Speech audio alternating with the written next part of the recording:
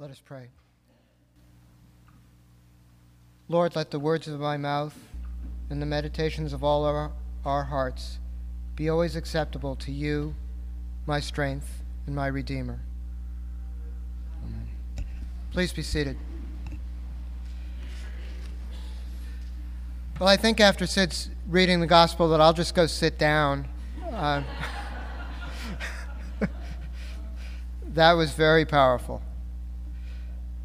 I'd like to take as my text today, in Christ, God was reconciling the world to himself.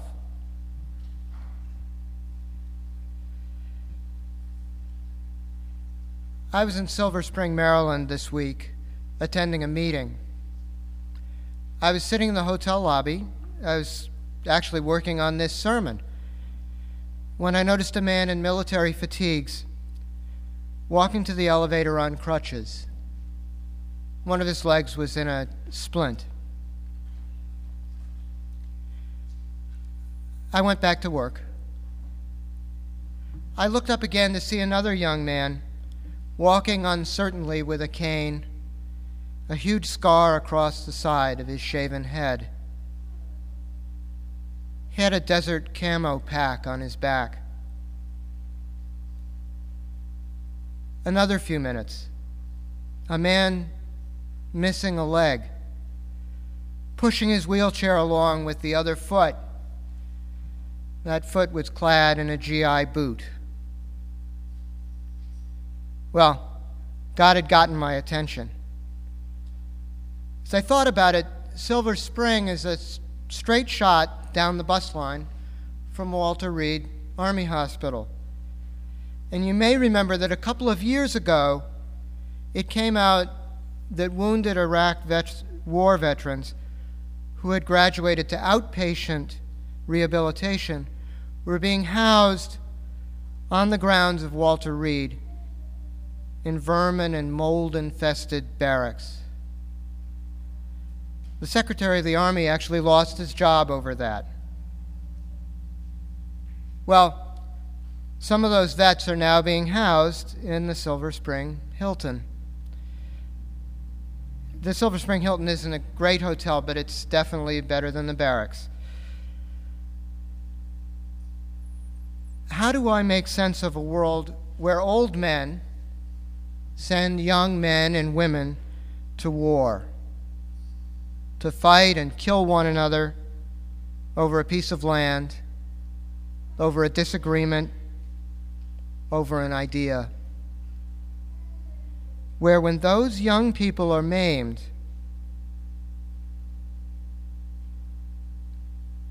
the brass would allow them to be housed in quarters they wouldn't think fit for their dogs. How do I confront such human waywardness, such human suffering? Where do I start?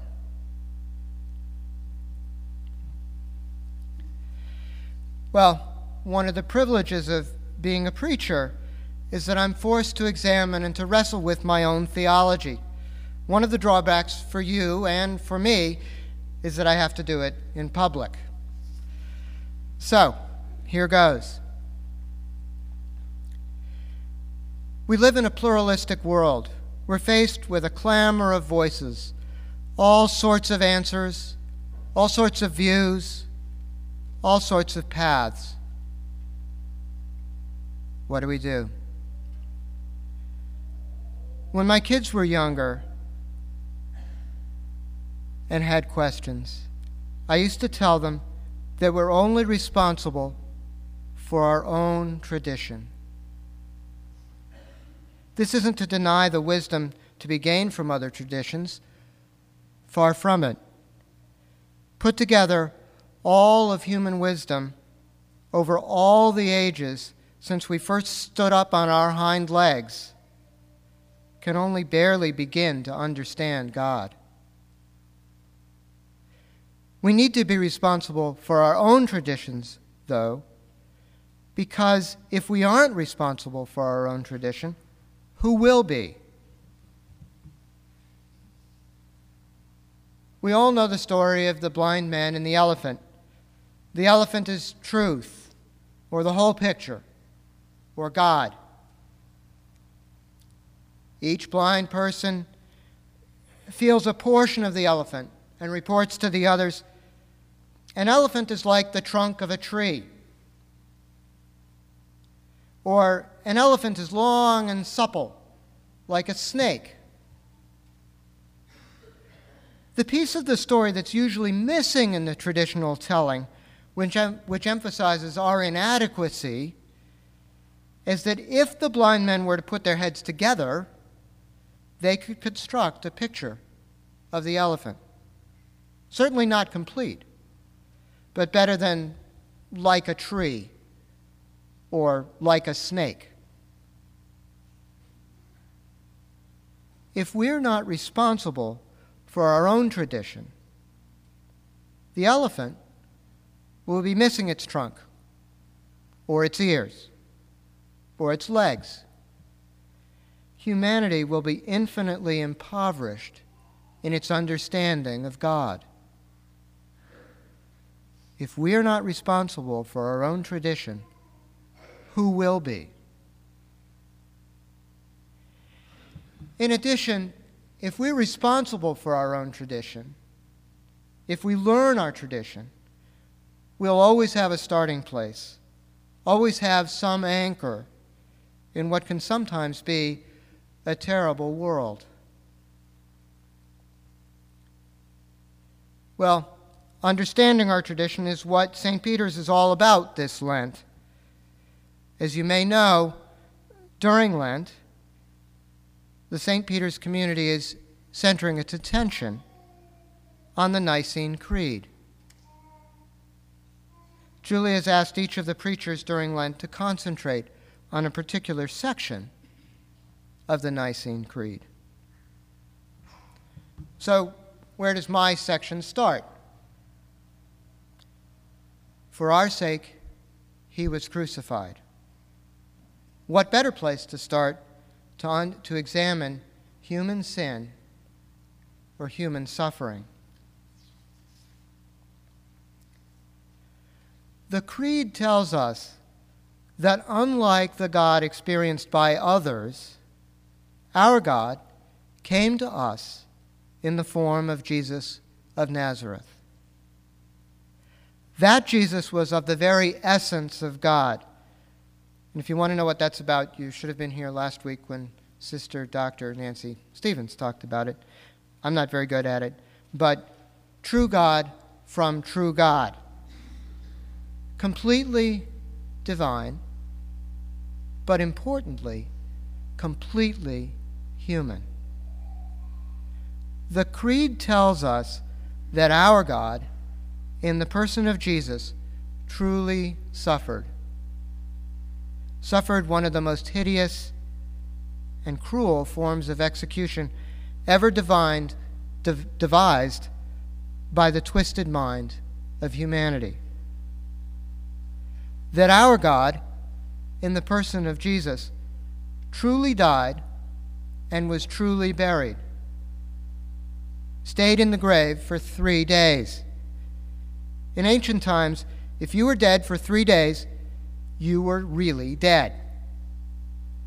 Remember, Lazarus was stinking by then. Our God experienced human suffering, human death, as a human being.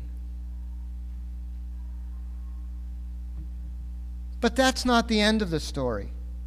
The Creed tells us that our God overcame the power of death, overcame the fate of all humankind, overcame the fate of every single one of us.